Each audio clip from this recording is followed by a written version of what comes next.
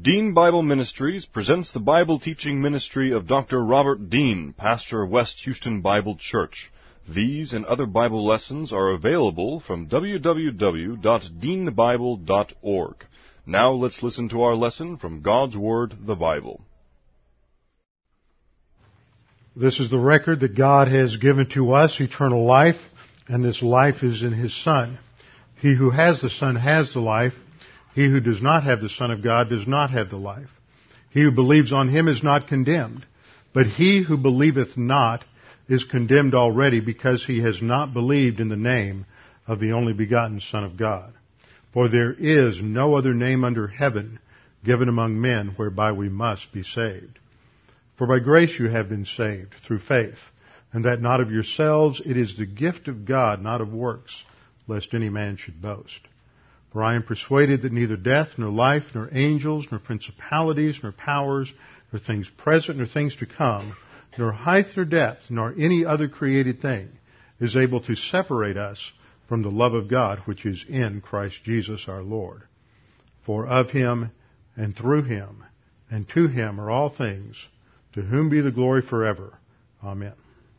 Before we begin our study this morning, we need to just go to the Lord in prayer to ask His guidance and direction as we open His Word. Let's pray. Father, we're thankful that You have given us Your Word. It is a lamp unto our feet and a light unto our path. As the psalmist said, it is in Your light that we see light. And even though we can come to understand many things within the framework of our experience, it is only when we bring those into subordination to what You have revealed in Your Word that we can accurately understand the nature of reality and the nature of our experience. Father, You've given us Your Word that we might learn to understand who You are, understand Your grace, understand who we are as sinners desperately in need of salvation, and as redeemed people who need to have our thinking overhauled by the truth of Your Word. Now, Father, we pray that as we study these things this morning, that we would be oriented to Your authority, willing to submit our thoughts to Your thoughts, and that as we come to evaluate these things in light of how the Holy Spirit brings it home in our own lives, that we would be willing to do that which we need to do to apply the truth consistently in our thinking and in our living. We pray this in Christ's name. Amen. Scripture teaches that every believer is in a battle. You are in a struggle from the moment you get up in the morning. Some of you, that's more of a struggle than others. To the time that you go to bed at night. And sometimes when I talk about this and we use biblical terms like struggle or wrestling or battling, people say, well, you know, my life's not such a battle. Things are going pretty well. Well, the Bible says that we are 24/7 soldiers in a spiritual conflict. And because we deal with an internal enemy known as the sin nature, and two external enemies known as what the Bible calls worldliness or cosmic thinking and the devil, then there is constantly a battle. And the battle rages over everything in our life. There is no aspect of our life, there's no aspect of our relationships, there's no aspect of our thought life, our intellectual life, our professional life. There is no aspect of anything that we're involved in that isn't supposed to be brought under the authority of the Word of God. And that is the challenge for every believer in his life, his spiritual life, after salvation. Because even though you are saved and you are secure in that salvation, and you have an eternal destiny that cannot be taken from you, that is only the beginning. That's why it's called a new birth. It's not the end, it's a beginning. And like a child, you need to learn. You need to learn about your new life. You need to learn about what has been done for you as a believer, what Christ did on the cross for you, and understanding it in all of its facets and dimensions, something we'll be studying and learning about into eternity, because there's so much related to it, I believe, that we will never exhaust the work of Christ or the gospel in this life in terms of what I facetiously call the full gospel. Not like the charismatics talk about the full gospel, but the full gospel in terms of the fact that the good news begins with the fact that Jesus died on the cross and you can have eternal life by trusting in Him and Him alone. But all that entails in terms of what we are given at the instant of salvation, that God has given us everything pertaining to life and godliness. And that affects every dimension of life.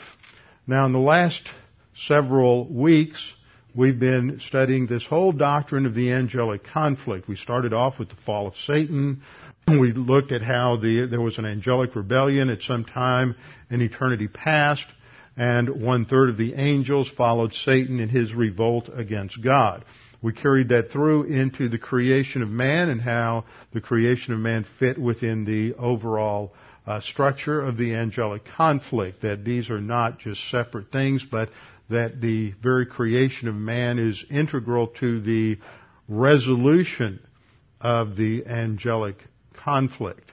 And by resolution, I don't simply mean that it demonstrates God's integrity, it does that, God's grace, it does that, but it also will bring to a conclusion the work of divine judgment on evil as it exists in the cosmos. The evil that was first introduced, the sin and evil first introduced by Satan and introduced a second time by Adam. And this is all judged in the tribulation period, so that when we come to the end of that period of time, that 7-year period of time that culminates in Revelation chapter 19, with the defeat of the Antichrist and the false prophet and the binding of Satan in the abyss for 1,000 years, that this is part of that resolution.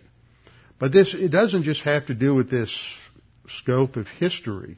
It has to do with the place that you and I play in all of this, our role in the angelic conflict, that we are part of this cosmic conflict. We're part of this spiritual warfare. And as I pointed out, 1 Peter 5 teaches that Satan goes about like a roaring lion seeking whom he may devour. That you have a sin nature that is inclined towards rebellion against God. And that in the last few weeks we studied the topic of demon influence. And this is what the Bible calls worldliness or cosmic thinking. It is all of the thought forms generated by the creature to try to make life work apart from God. It includes religious viewpoints. It includes philosophical viewpoints. But all of this, basically, when you boil it all down, it follows the two basic elements of Satan's thinking at the time of his fall, which is the assertion of independence or autonomy from God. The creature saying, I can make it work without you, God. I can find happiness. I can find meaning. I can make things work without you. In fact, without you, I can probably make things work better.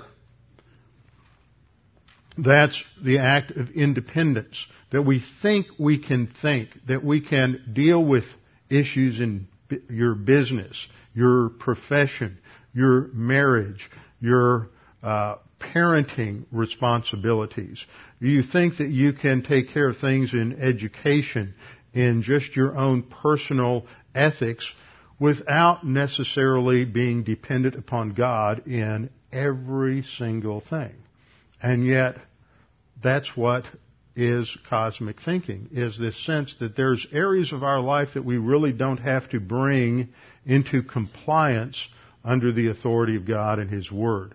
The second aspect of cosmic thinking has to do with antagonism, for once the creature asserts his independence from God, his autonomy, it's not long before he begins to resent God and to be antagonistic to God, His authority, those who teach His Word, those who seek to apply His Word.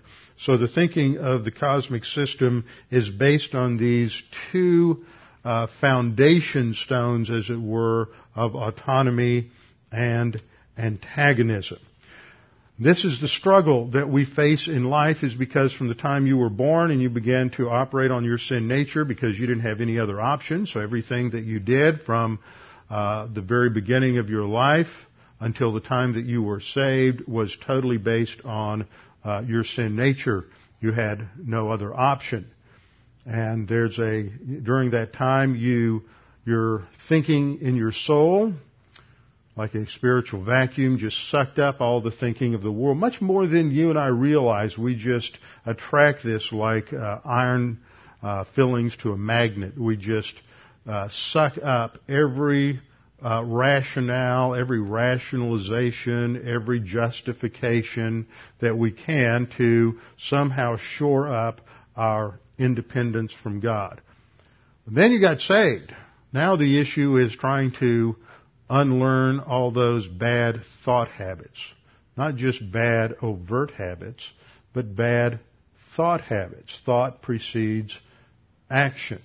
And so the Apostle Paul emphasizes that this is our struggle. This is our battle. This is a war.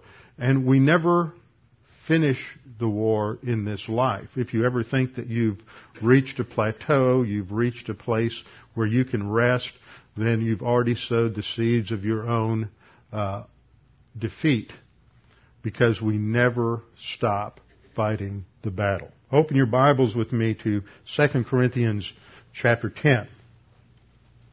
2 Corinthians chapter 10. I'm going to start to give us a little context in 10:2. Paul's really dealing with the Corinthians and their ongoing problems of carnality. The Corinthians had lost the battle in all three arenas. 1 Corinthians chapter 3, Paul says they're carnal. They operate on the sin nature. 1 Corinthians chapter 2, they are still glorifying the wisdom of man instead of the wisdom of God. So they have lost the battle to worldliness. They have lost the battle to the sin nature. And later on in 1 Corinthians, he talks about how they're still eating meat sacrificed to idols, but there's still this, not that that was inherently wrong, but they are still involved in going into the temples and trying to justify this. And he says, don't you know that when you're worshiping idols, you're worshiping demons? So they are failing at every step along the way. When he writes 2 Corinthians, they have responded to some of the challenges he presented to them in 1 Corinthians, but not to all of them. And so he is dealing with some corrective aspects in 2 Corinthians chapter 10.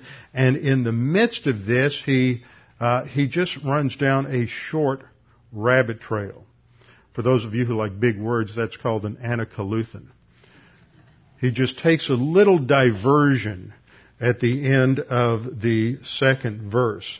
But I'll read the whole verse there so we get the context. He says, I ask that when I am present, I need not to be bold with the confidence with which I propose to be courageous against some who, and this is where I want to start, who regard us as if we walked according to the flesh. And what he's talking about is that there are those in Corinth who are not believers, and even those who are carnal Christians, who are looking at Christianity and the doctrines that Paul has taught as if it's just another equal option to the plethora of options that they had with all the different gods in the Greek pantheon and all the different philosophical systems, from the pre-Socratics to Plato, Aristotle, all the way up to the Stoics and the Epicureans. And so as far as these unbelievers were concerned, and some of the carnal Christians who are still operating on worldly thinking, the life of the believer, really just like anybody else, they just have a different philosophy like every other philosophy. It's not categorically different. And what he's arguing is, yes, the Christian life is categorically different. All the other religions, all the worldly philosophies are all wrong. Christianity is exclusively the only true thing. So the problem with these folks is they regard us as if what we're doing is just some other religious thing.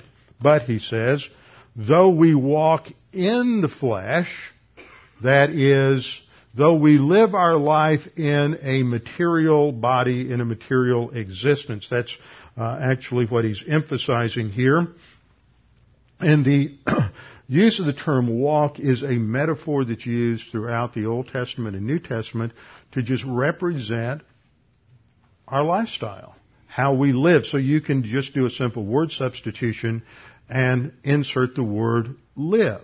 That's what it's talking about, is how we live. How we walk is how we live, and it incorporates everything from how we think to what we do. And so Paul says, for though we walk, or though we live in the flesh, in a physical body, in the physical world, he says, we do not war according to the flesh. Now that word for according is based on a Greek preposition that means in accordance with a standard. In other words, there are standards, there are ideas, there are patterns, there are procedures that the world system has developed for handling the pressures, the difficulties, the challenges of life. And for those of you who never have problems or adversities because you've imbibed the worldly system of positive mental attitude, we'll just call them opportunities.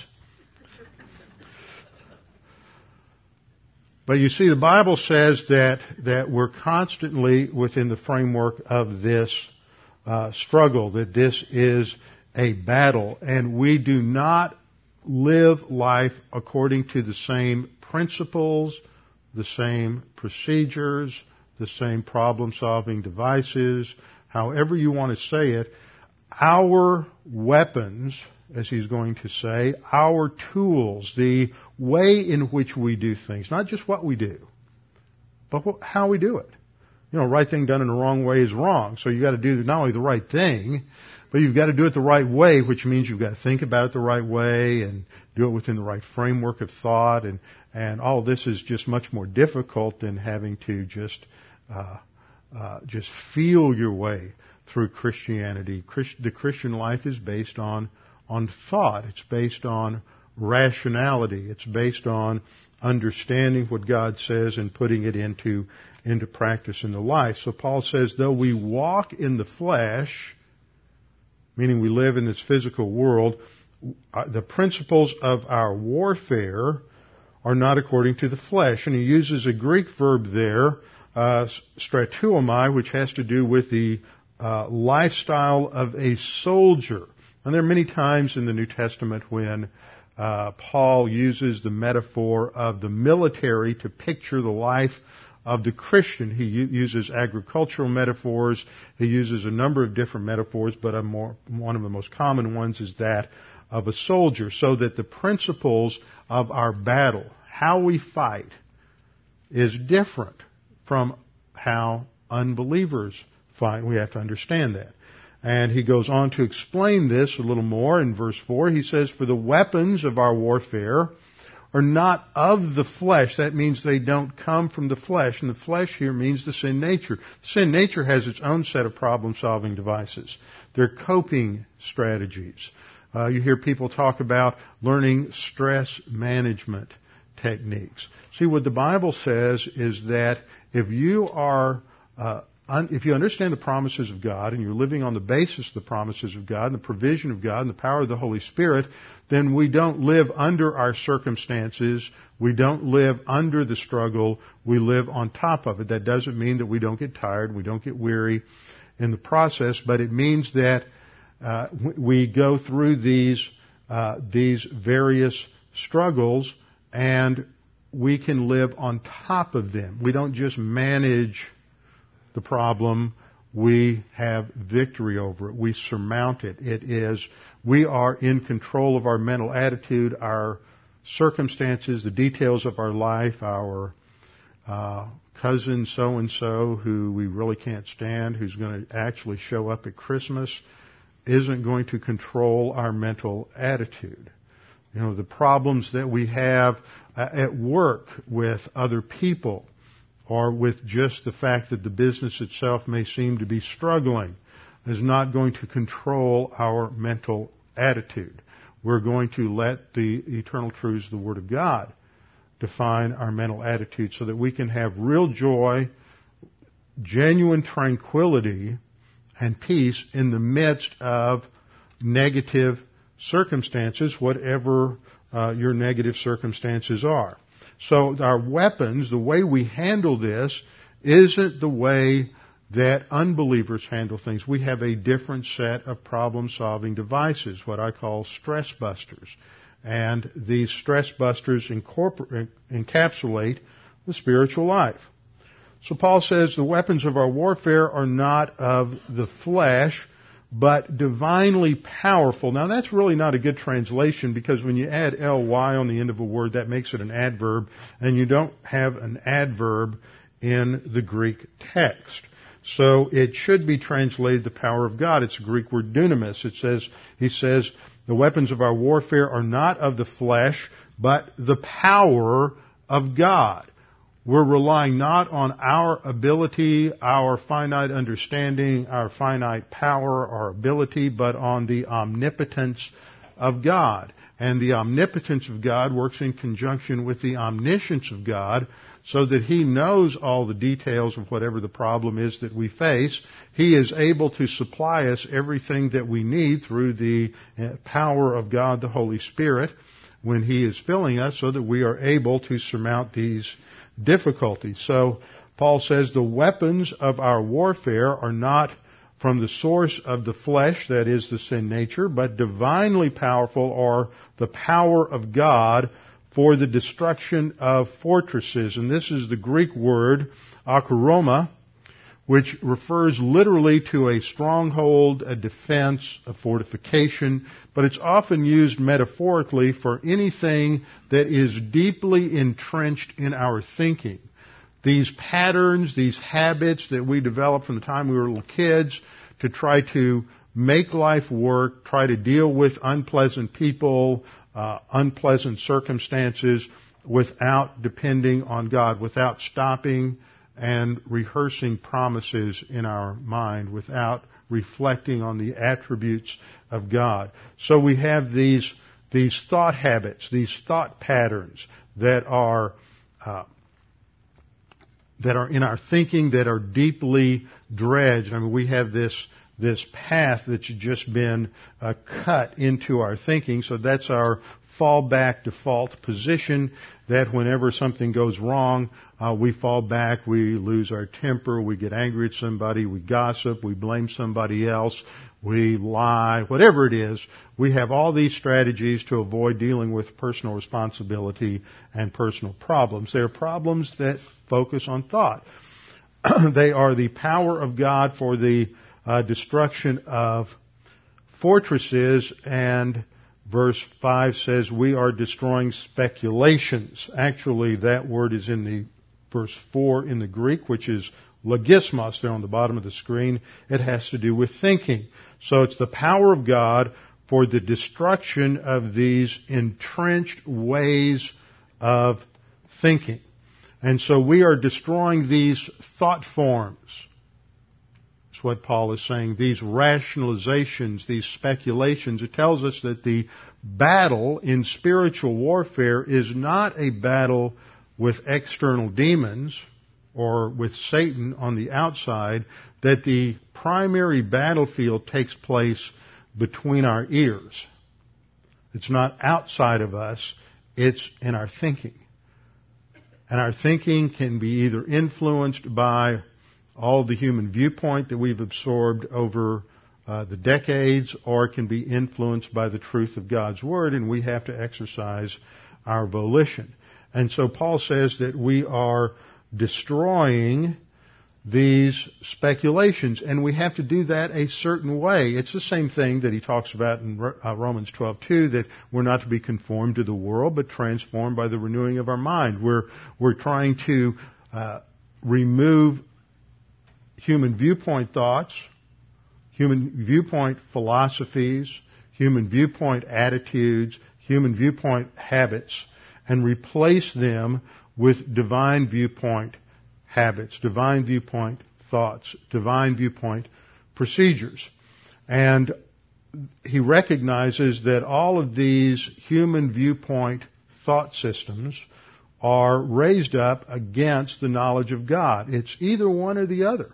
There's no neutral ground. You're either operating in dependence upon God or you're operating in independence from God, one or the other. If you're dependent on God, you're operating on divine viewpoint, you're walking by means of the Spirit, and you're in a position where God's power is available to you to deal with any situation in life. And any thought in life. The Bible is a kind of, learning the Bible, learning to think biblically isn't something that happens in a week or day or year or 2, 3 years or 4 years. It's a lifetime process. In fact, you're still going to be learning about God and about all of His infinite wisdom when we are in our resurrection body, because even though we are in resurrection body without a sin nature, we're still finite creatures with a finite mind, and God is infinite, so we will spend eternity learning about God and learning a vast number of things that we can't even imagine right now. So Paul says that we're destroying these thought forms and every lofty thing raised up against the knowledge of God and taking every thought captive for Christ. Now, let's just stop. That's a verse many of us have heard many times. You've heard it repeated, and it becomes familiar. And when it becomes familiar, you lose the impact of it. And he says that these are, we are to take every thought, not some thoughts. He's not just talking about the kind of thought, but every thought. That applies to every area of intellectual activity. That talks about how you think about science. Science is simply the empirical study of God's creation. So how you think about science is going to be radically affected by whether you view it as just a cosmic accident or whether it's designed by God. The kind of God that you have is again going to impact how you think about science. It's going to affect how you think about business. It's going to affect how you think about literature, how you think about law, how you think about politics, how you think about society, everything from marriage to family to church, all of these things. Anything that involves more than one human being involves society. The ultimate eternal society is the triune Godhead, the three persons of the Trinity who existed from eternity past as Father, Son, and Holy Spirit. And so if we're going to say anything about society and social things, you have to start with the ultimate, absolute social group, which is the Trinity. You don't start with studying created groups. This is what the problem with sociology. Sociology as an academic discipline has its starting point with experience, studying what people do. And they extrapolate from what they observe people do to principles. Well, because they don't understand who people are as being created in the image of God, and that human society is patterned after the eternal divine template in the Trinity, then they can easily go astray. And so when you just think about something like sociology affects what? It affects marketing, it affects business strategy, it affects politics, it affects all kinds of things. So you can be involved in any number of professions, from the legal profession even to business, to marketing, to just anything, insurance. And there are many factors within that particular area that derive from sociology and from psychology. See, you may not even realize it, but you're being taught strategies at work for how to handle problems in the office, problems, interpersonal problems, marketing strategies, and these things come out of philosophical systems. I remember back in the late 80s when I was pastoring up in Dallas, a guy came to me and they were being taught, he was an employee of Southwestern Bell, and they were being taught channeling as part of a New Age sensitivity training. Now that's a pretty obvious contrast with the Scripture. But a lot of the things that we get exposed to are not that obvious, and they're much more subtle. And you work for companies and corporations who have all kinds of ideas and people coming from all kinds of backgrounds, and they take a lot of ancient pagan practices and give them new names that have been sterilized and made to sound very technological and taught in a new package. Well, the only solution to this is to really know the truth of God's Word, because we can't go out there and study every ick, ack, and spasm that comes along. But you can understand certain patterns.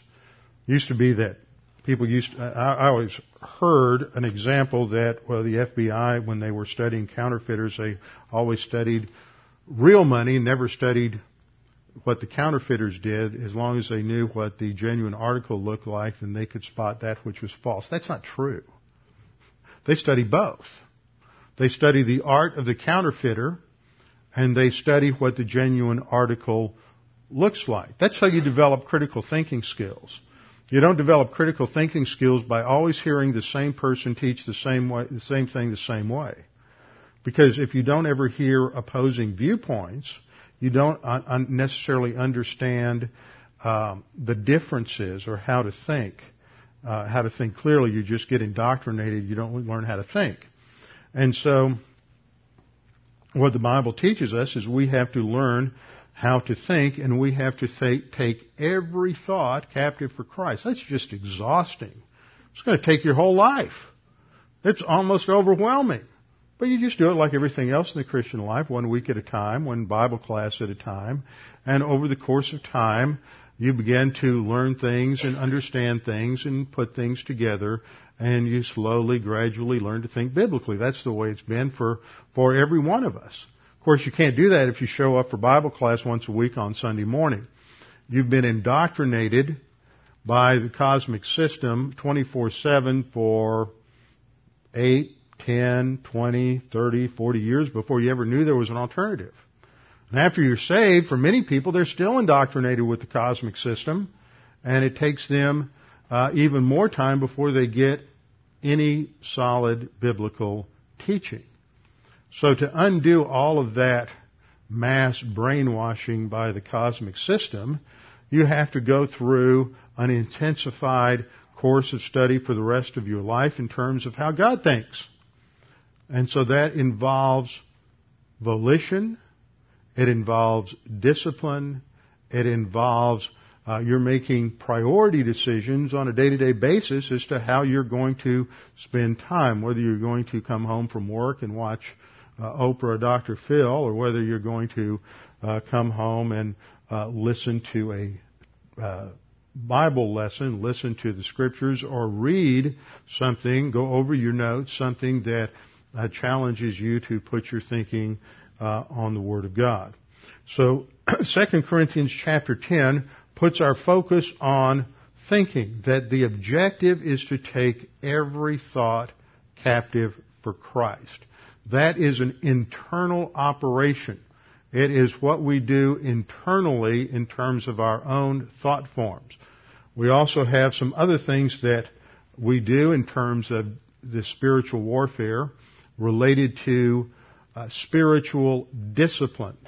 And those are outlined under the metaphor of the armor of God in Ephesians chapter 6, verses 10 and following. And we will go into that passage next Sunday morning with our heads bowed and our eyes closed.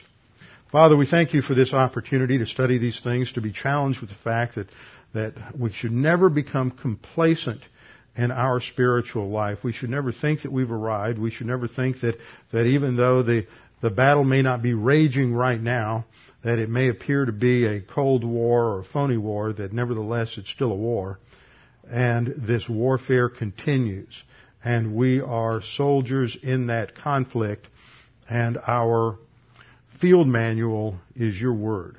And it is your word that teaches us what our weapons are, teaches us how to use the weapons. It gives us a framework for thinking about every single detail in life. And yet this seems overwhelming, but it's not, because we have your word and we have the Holy Spirit, and it is a process. That's why we call it progressive sanctification. Father, we pray that there's anyone here this morning that's unsure of their salvation or uncertain of their eternal destiny, that they would take this opportunity to make that sure and certain.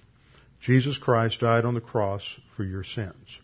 When He was nailed on that cross, when the sky was darkened, when God the Father imputed to Him every single sin in human history, in His thinking, He thought about each one of us.